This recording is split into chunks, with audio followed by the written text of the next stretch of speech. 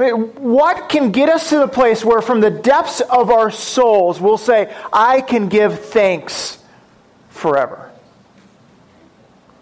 Maybe it's like my favorite cook, whether it's my mom or some chef somewhere or your spouse, would cook every meal for me for the rest of my life. I will give thanks forever, if that's the way. If there would be no more winter or humidity in Wisconsin, I would give thanks forever. If Brett Favre would never throw another interception pass in the playoffs, I would give thanks forever. Yes, that's right. Yeah, it's happening, isn't it? Yeah. Oh, man, rejoice yesterday. I think that's why people were standing for an ovation for 5 minutes. Yay, no more interceptions. Okay, sorry. I like Brett Favre. Yes, Brent is amazing. But really, how do we get to a place where our lives are reorientated to a place of thanksgiving? Where that is coming from the depths of who we are. How do we get to that place? Bono, the lead singer for U2, he was doing like his Americana tour. So he was throughout the southeastern United States trying to pick up blues and country and all these things. And one of his trips was to see Johnny Cash. And so Johnny had Bono and some of the band members over for dinner. And before dinner, Johnny Cash said, let's bow our heads. And he prayed this prayer. And Bono said later it was one of the most poetic and beautiful prayers I've ever heard of Thanksgiving.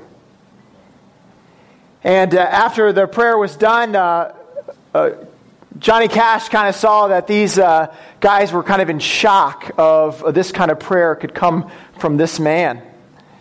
And trying not to look like some pious guy, and these guys are like, whoa, who is this dude? Right when he got done with the prayer, he said, I sure do miss the drugs, though. You see, Johnny knew that the place of thanksgiving came from a place of grace. And that is what allowed him to pray such a prayer. And I think that's what I want to argue today. What enables us to give thanks to God forever? I think is this, that through His mercy, He has rescued us from the pit. The ability for us to give thanks to God forever is by acknowledging His mercy that has rescued us from the pit. And we're going to see that thanksgiving in this psalm this morning as we look at Psalm 30 together. So let's together turn to Psalm 30 and pay attention to God's word this morning. A psalm of David, a song at the dedication of the temple. I will extol you, O Lord, for you have drawn me up and have not let my foes rejoice over me. O Lord my God, I cried to you for help, and you have healed me. O Lord, you have brought up my soul from Sheol. You restored me to life from among those who go down to the pit. Sing praises to the Lord, O you his saints, and give thanks to his holy name, for his anger is but for a moment, and his favor is for a lifetime. Weeping may tarry for the night, but joy comes with the morning. As for me, I said in my prosperity, I shall never be moved. And by your favor, O Lord, you made my mountain stand strong. You hid your face. I was dismayed. To you, O Lord, I cry, and to the Lord I plead for mercy. What profit is there in my death if I go down to the pit? Will the dust praise you? Will it tell of your faithfulness? Hear, O Lord, and be merciful to me. O Lord, be my helper. You have turned for me my mourning into dancing. You have loosed my sackcloth and clothed me with gladness, that my glory may sing your praise and not be silent. O Lord, my God, I will give thanks to you forever. The word of the Lord. Let's pray. Heavenly Father, this is your word.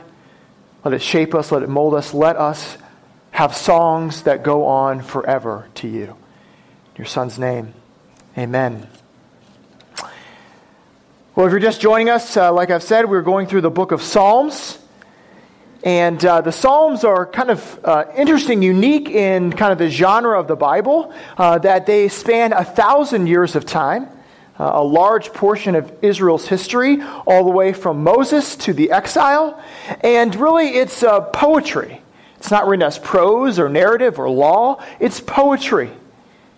And this poetry is separated into 150 different units that are pretty distinct, every single one. And really, this poetry are songs to God. They're the worship of Israel, as this Psalm 30 says, a psalm of David, a song at the dedication of the temple.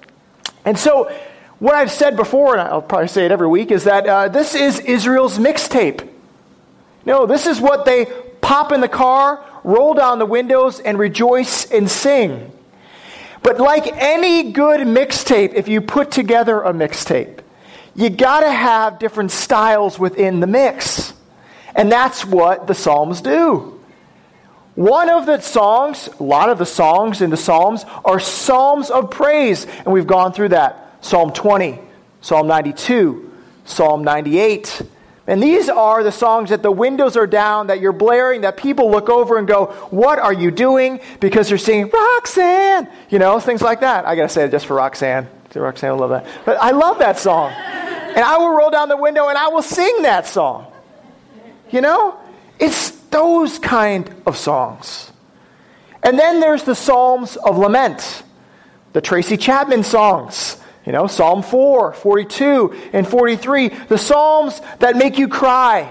That make you think of that old girlfriend that dumped you. Whatever it might be. Psalms of Lament. And then today, Psalms that we have not seen yet that we're going to get to is the Psalms of Thanksgiving. These are what I call the biographical and autobiographical songs. They're the James Taylor songs. The Simon and Garfunkel songs. The Bob Dylan songs, you know, Bridge Over Troubled Waters kind of style, you know? Ones that say, man, I've lived a tough life, but it's going to be fine. You know, that's totally 60s counterculture, right? So it's going to be fine. I lived a tough life. That's the Psalms of Thanksgiving. Walter Brueggemann orients the Psalms very well. He says, the Psalms of praise are Psalms of orientation. They praise God for His character. They orientate us to how we are supposed to be to God. Psalms of praise are psalms of orientation. Psalms of lament are psalms of disorientation, where we say, I don't know what's up. I don't know what's down. I'm looking for something to hang on to. Psalms of praise, orientation. Psalms of lament, disorientation. But the Psalms of thanksgiving are songs of reorientation.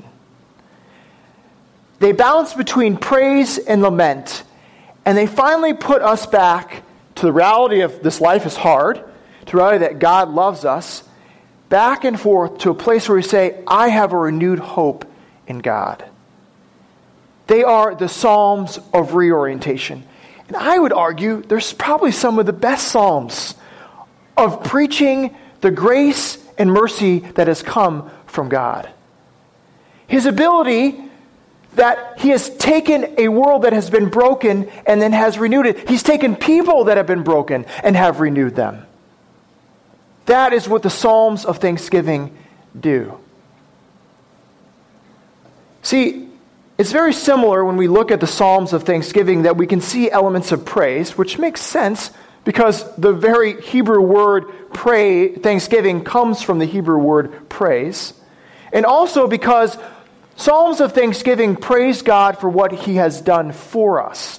And when we praise God for what He has done for us, we start to acknowledge the character of who God is. So, why we see praise within Psalms of thanksgiving. Also, we see elements of lament. Why? Because it moves the psalmist from the place he was, a place of lament, a place of sin, a place of the pit, and he moves it to a place of praise. So again, it's that movement between praise and lament, so we are reorientated to how we should really be shaped and be under the Lord. And my hope is from last week when we looked at a psalm of lament, and maybe some of you are singing that song, how do I move from a song of lament to a psalm of thanksgiving? How do I do that? And that's what we're going to try to figure out. I think it's important as you look at the Psalms specifically and think about thanksgiving, is the Psalms aren't about writing a list. This isn't the list of all the things that you should be thankful for. It isn't I'm thankful for food, I'm thankful for my car, I'm thankful for these things. No, that's not the way the psalmists work. See, instead, the Psalms of thanksgiving, what the psalmist is trying to do is trying to shape all of us. How does the very nature of who we are, our mind, our emotions, our will, how do they all give thanks together? How am I shaped by a life of thanksgiving? I mean, it's like this. My daughter Caroline, I can teach her, say thank you after dinner, or say thank you when someone gives you something. Say thank you when you do this or that. I constantly trying to get her to say thank you and list the things that she should say thank you about. But what truly melts my heart is not when I'm reciting, oh, these are things you thank you for, is when she says thank you for the things that I've even said that she should say thank you for. And she does it all by herself. Where I've gone to ice cream with her and taken her out, and I take her back home, and I've not even thought about, oh yeah, I took her out, everything like that. And when she's done with her ice cream, and she sits in the back and she says, Dad, thank you. Thanks for taking me to ice cream. Coming from a 4-year-old, it just melts your heart. In the same way, that is what the psalmist is doing. He is coming from a place that from his very nature, from who he is just emoting to God, thank you. And that's the place he wants us to get. Here, listen, I love preaching narrative. I love preaching the Gospels. I love preaching all these things because you know what? Like I said before, it's easy to talk about God. But the Psalms force us to talk to God. They force us to come from ourselves to say thank you no matter the circumstance. Will we be forced this summer to talk to God and pray the Psalms in our lives? That is my hope, that we would. Well, how does this psalmist get there? How does he get to the place where he can sing praises to God forever? Well, verses 1 through 3 very clearly lay out the situation. Just briefly, just summarize it all up, what this psalm is all about. He's thankful to God because God has healed him. Again, verse 1, I will extol you, O Lord, for you have drawn me up. The very language in the Hebrew is the idea of drawing water from the well, insinuating that the psalmist was in the well in a dark place, and he needed to be drawn up from the well. And then also we say, O Lord, you brought me up, my soul from Sheol. That is the place of the underworld, darkness, separation, death. And here the psalmist is saying, I was at a place of death, and then you rescued me from this place. So the psalmist is talking about where he is. He is in a really, really bad place. Sickness, death, who knows if it was actual physical sickness, whether it was being oppressed by enemies, whatever it might be, he was in a place close to death. And God rescued him. Now, I want to make a very clear illustration here. The Psalms are about honest dialogue between the people of God and God. And the dialogue is about whether God is faithful in his promises. Is his covenant true or not? What is a covenant? It's basically a promise made between two individuals. And in the old times, there was usually one that was the head of the covenant, the one that had the more power, the kingdom or king that was able to really protect. And here, God is that protector. And the rule is, if this lower people or this other nation abides or does what is told, then this king will protect them. And unlike other covenants at that time, the initiators of the covenant weren't the weaker vessel, but instead the stronger one. It was God coming to Israel, God coming to people saying, I will protect you, I will save you, I will make this promise with you. Promise to give you life, promise to save you, promise to give you land, promise to give you a way to live. And if you didn't know this, covenants are cut, okay? It's made by blood. So if you don't abide by the covenant, the blood symbolizes you die. You don't abide, you die. And that is the covenant that Israel has made with God. And here we are, face to face with the reality of whether God's covenant will be true or not, because the psalmist is facing death. His weakest point, the end of his life. God, is your promise true? Do you truly give life? Do you truly care for us? Are you truly one that rescues people from death? Are you that kind of God? And the psalmist has wrestled with God. He is seeing that God is true, and now he gives thanksgiving to knowing that God is faithful to his promises and to his covenant.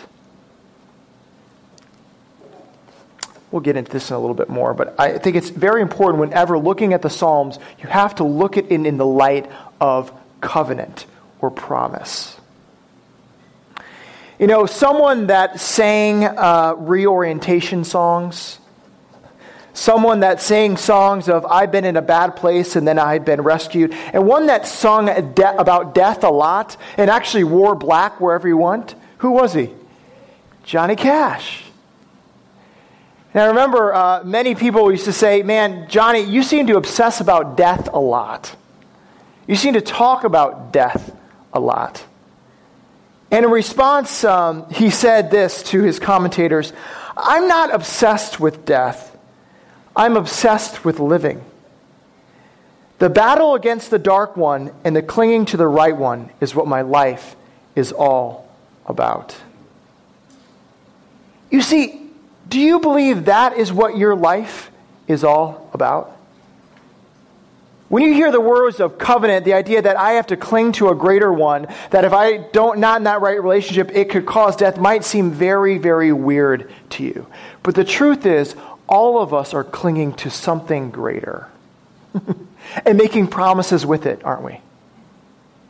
Some of them are making us promises to work. If I slave myself for this job, if I work as hard as I can in this place, then I will have money. Then I will have meaning. Then my life will be worth something. So you've just made a covenant with that. Maybe you cry out to a certain individual, a relationship. If you just love me, if you just care for me, if you are just one that gives me what I need at certain times, then my life will be okay. And then we make a covenant with that person. We call that marriage, but when we call the covenant everything, we call it codependence. The thing is, all of us make a covenant with something. The question is, does the person we make a covenant with, or the thing we make a covenant with, will it actually deliver when our life is on the line? Will it? And I want to ask a question of you. Does your thankfulness in life, does it come from knowing you have been rescued from the pit? Does your thankfulness come from a place knowing that you have been rescued from the pit? Where does your thankfulness come from? Thanks, God, for giving me more than the next guy next to me.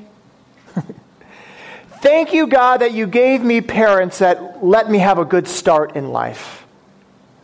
Thank you, God, for giving me a respite in my car or my baseball bat or my vacation home. Thank you for giving me that. My question is, will those things that you give thanks for be ones that you can thank forever?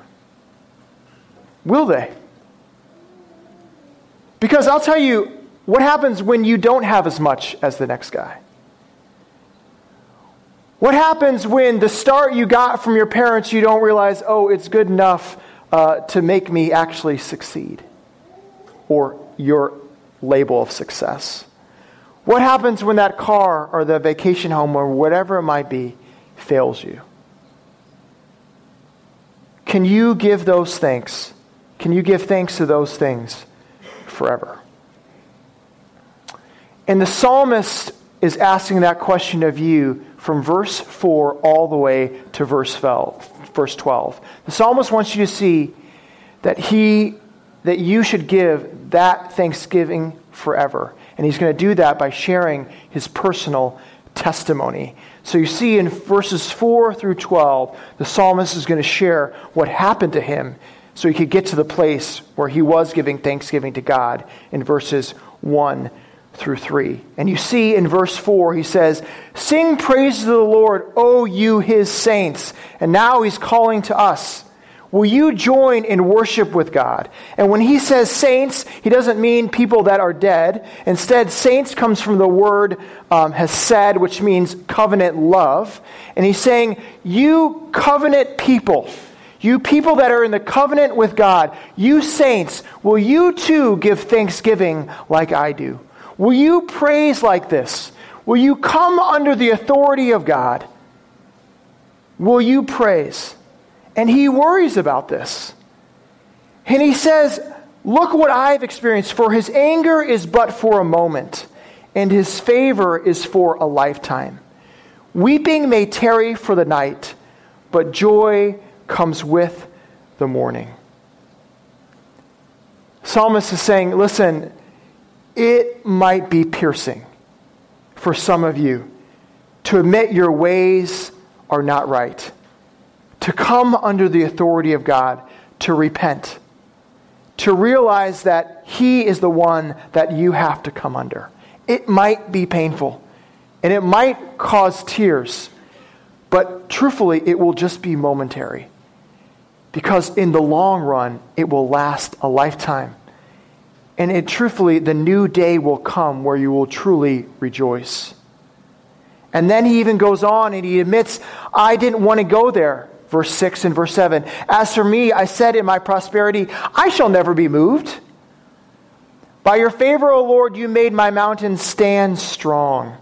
Saying he was in a place where thought he could sustain himself. I will be fine without God coming into my life. I'm doing just fine. In fact, I didn't even realize that my mountain was standing because God was making it stand in the first place. And here the psalmist is saying, this is also where I was. Move off this place.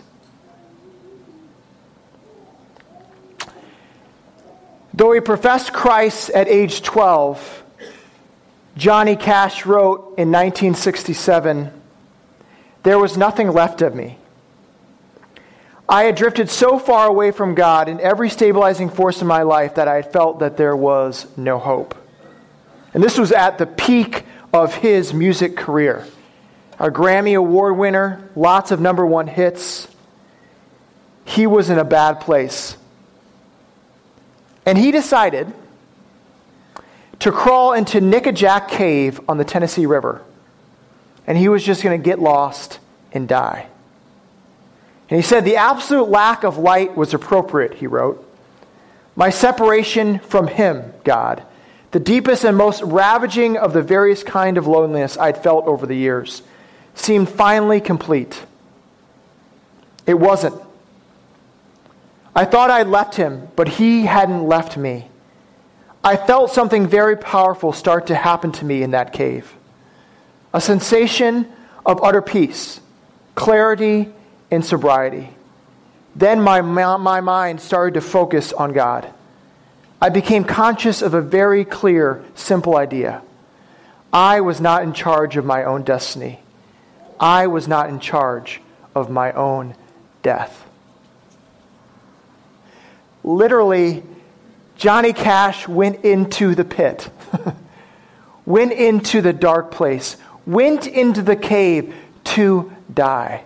But in that place, he cried out to God, and God rescued him and saved him. And Dan, why do you give me Johnny Cash examples? I don't do drugs. I didn't win a Grammy. I don't drown my sorrows in alcohol over and over again. But the truth is, all of us in some way show inattention to God. It might be through fame. It might be through drugs or alcohol. But many of us say, like the psalmist, "As for me, I said in my prosperity, I shall never be moved. By your favor, O Lord, you made my mountains stand strong." What is your inattention to God? Is it busyness? Is it care for family? Is it maintaining appearance? You know what? I'll be thankful as long as those things stay in orbit. But once they start to get out of orbit, it's not going to be good, God. The thankfulness might end. And this is what the psalmist saw. End of verse 7. You hid your face, and I was dismayed. Has God ever hid his face from you when you are thinking your world is basically revolving around you? It happens in small things in Aaron and I's life, like our car key getting lost. It is the biggest pain in the butt. And we have schedules, places to go. I remember it was lost before we were going on a vacation, and we searched it for like 5-6 hours. So we couldn't go on the vacation until we found it. Our air conditioning goes out. We're like, oh my word, the world it's over. It's done.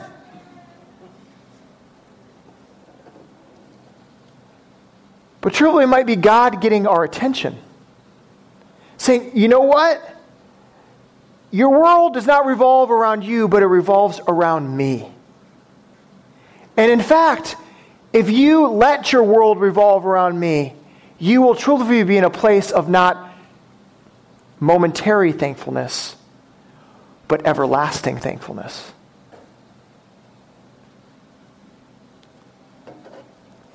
And I would love to say that when the car key's lost, my cries out to God are really great.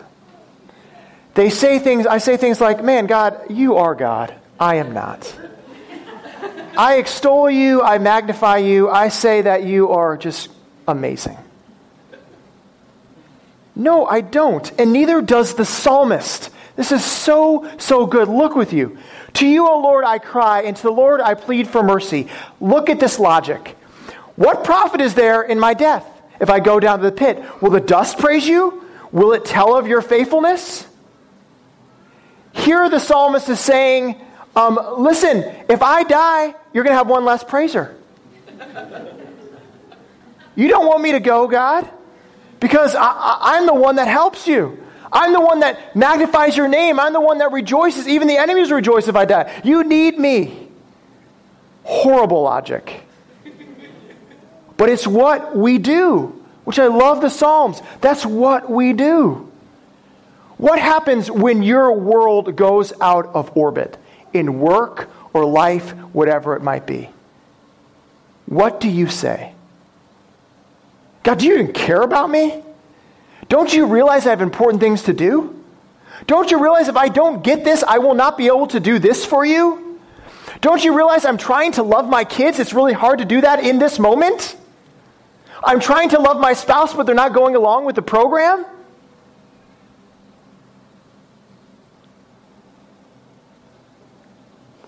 And the truth is, in our crying out, in that horrible logic, God is trying to finally get our attention where we would see that He is the one that controls all of our lives. That He is the one that wants to order everything. And He sees things in our marriage, in our kids, and how we spend our time that we are not able to see ourselves. Do you believe that? In the moment, probably not. But my hope is that in that moment, as you cry out those things, slowly you will be reorientated to what it means that God is merciful and mighty, and He controls this world, and He owns your life, and He loves you.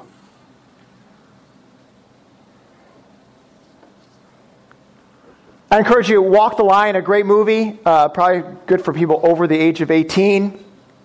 You saw the same with Johnny Cash, sniveling, whining, suffering in these very places when he had so much money, his own house, everything he wanted, but he was a mess, crying out to God.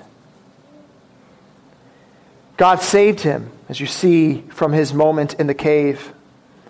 And he struck up a friendship with Billy Graham. And he told Billy Graham, I want to be an evangelist. I want to be like you. And Billy Graham said to Johnny Cash, brother, keep singing Folsom Prison. Keep singing those outlaw songs. Put your heart and soul in all that music. In fact, never compromise. Take no prisoners. And don't apologize for where you've been and where God has taken you. And Johnny Cash did.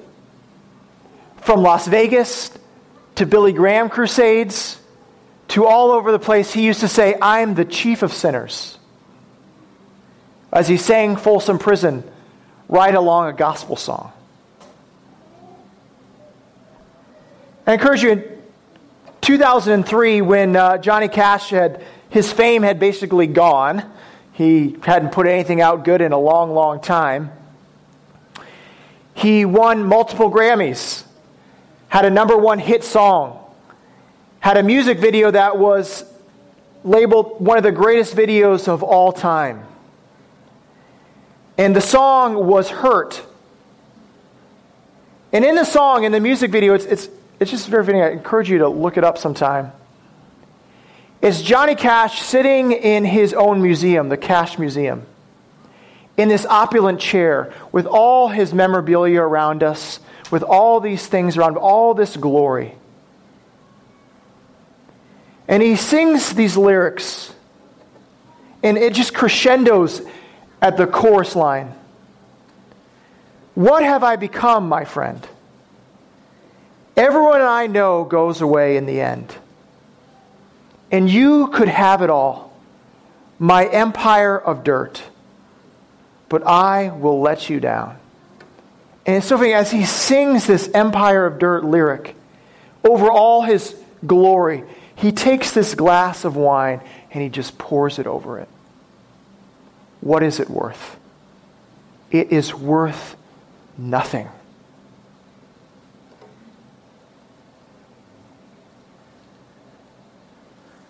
We say, I'm not writing Grammy songs. I'm not preaching on Sunday morning. But do you say to those around you, I am thankful and I am blessed? But do you take it one step further? I hear this all the time. Right? I'm blessed, right? Isn't that the thing nowadays? Blessed, right? Hashtag blessed, right? Whatever it might be. Why are you blessed? Do you tell people why you are blessed? Do you see what the psalmist says? Verse 12.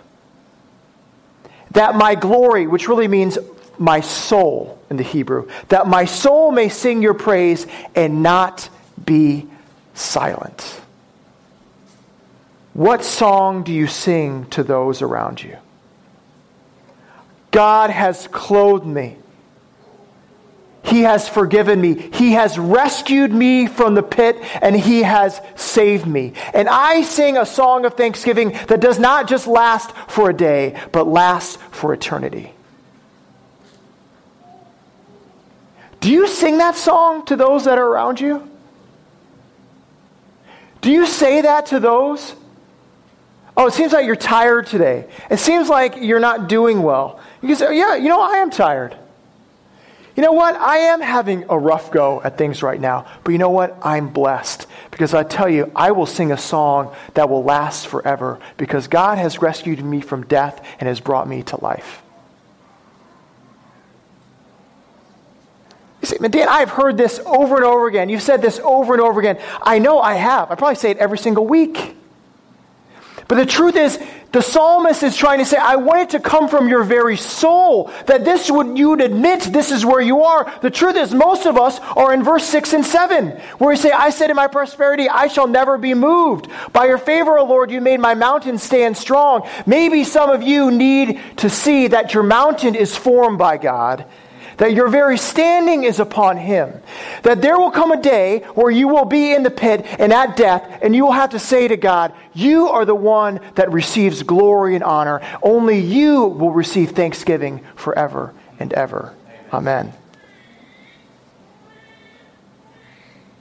Johnny Cash was on Larry King. And Larry King was grilling him about death too, and why he wears black.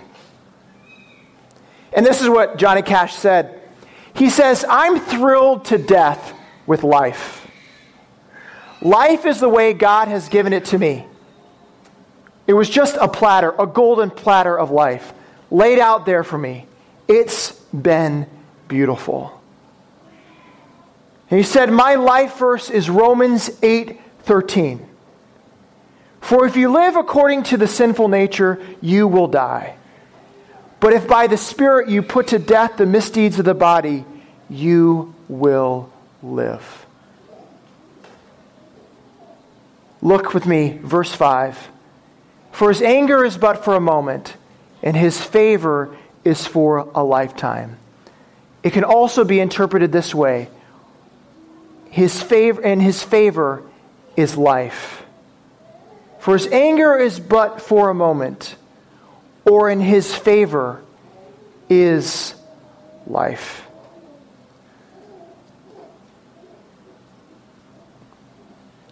I don't know, Dan, if I can sing a song of thanksgiving forever.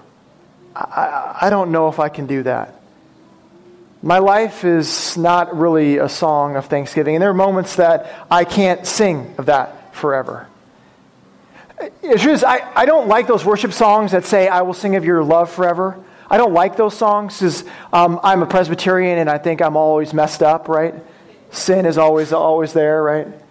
Depravity. But the truth is, the psalmists say that. I will give thanks to you forever. How can the psalmist say that? How can any of us say that when the day will come where we will be in the pit and we will die? It's because of this. There is one other person that sang this psalm. There is one person that sang this psalm to God. He says, O Lord my God, I cried to you for help. O Lord, you have brought up my soul from Sheol. You rescued me to life from among those who go down to the pit. Instead, he received no rescue at that moment. Instead, he went down to Sheol. He went down to the pit. He went down to death. In fact, he was the one that took our broken covenant, right? What does our covenant deserve? Death. We broke it, and so did this psalmist. So what was the restitution for it? God Himself took the restitution upon Himself by sacrificing His Son, letting His blood come forth so that we might have life, so that we might say, I will be rescued from the pit, I will be rescued from Sheol, I will sing of your thanks forever, because there is one that is interceding for me next to you in heaven that is saying, you are forgiven. And so when that song comes up at church, or the moment in life where I can't say, I will sing of your thanksgiving forever, I go, Jesus, thank you for singing that song over me forever. That is the gospel. That is the good news. Do you have faith in that one? Have you repented and trusted in him? Some of you might have made that commitment at age 12 like Johnny Cash, and maybe you haven't thought about it for a long, long time. And maybe you are in the pit. Maybe you are in the cave, and you need to come to that place with God. Let's pray. Heavenly Father, we are thankful for your mercy. We are thankful that we can sing of your praise forever because of your Son and what he has done for us. God, let that be our song. Let it be one that people hear around us. Let us dance it to those that are in our midst. In your Son's name, amen.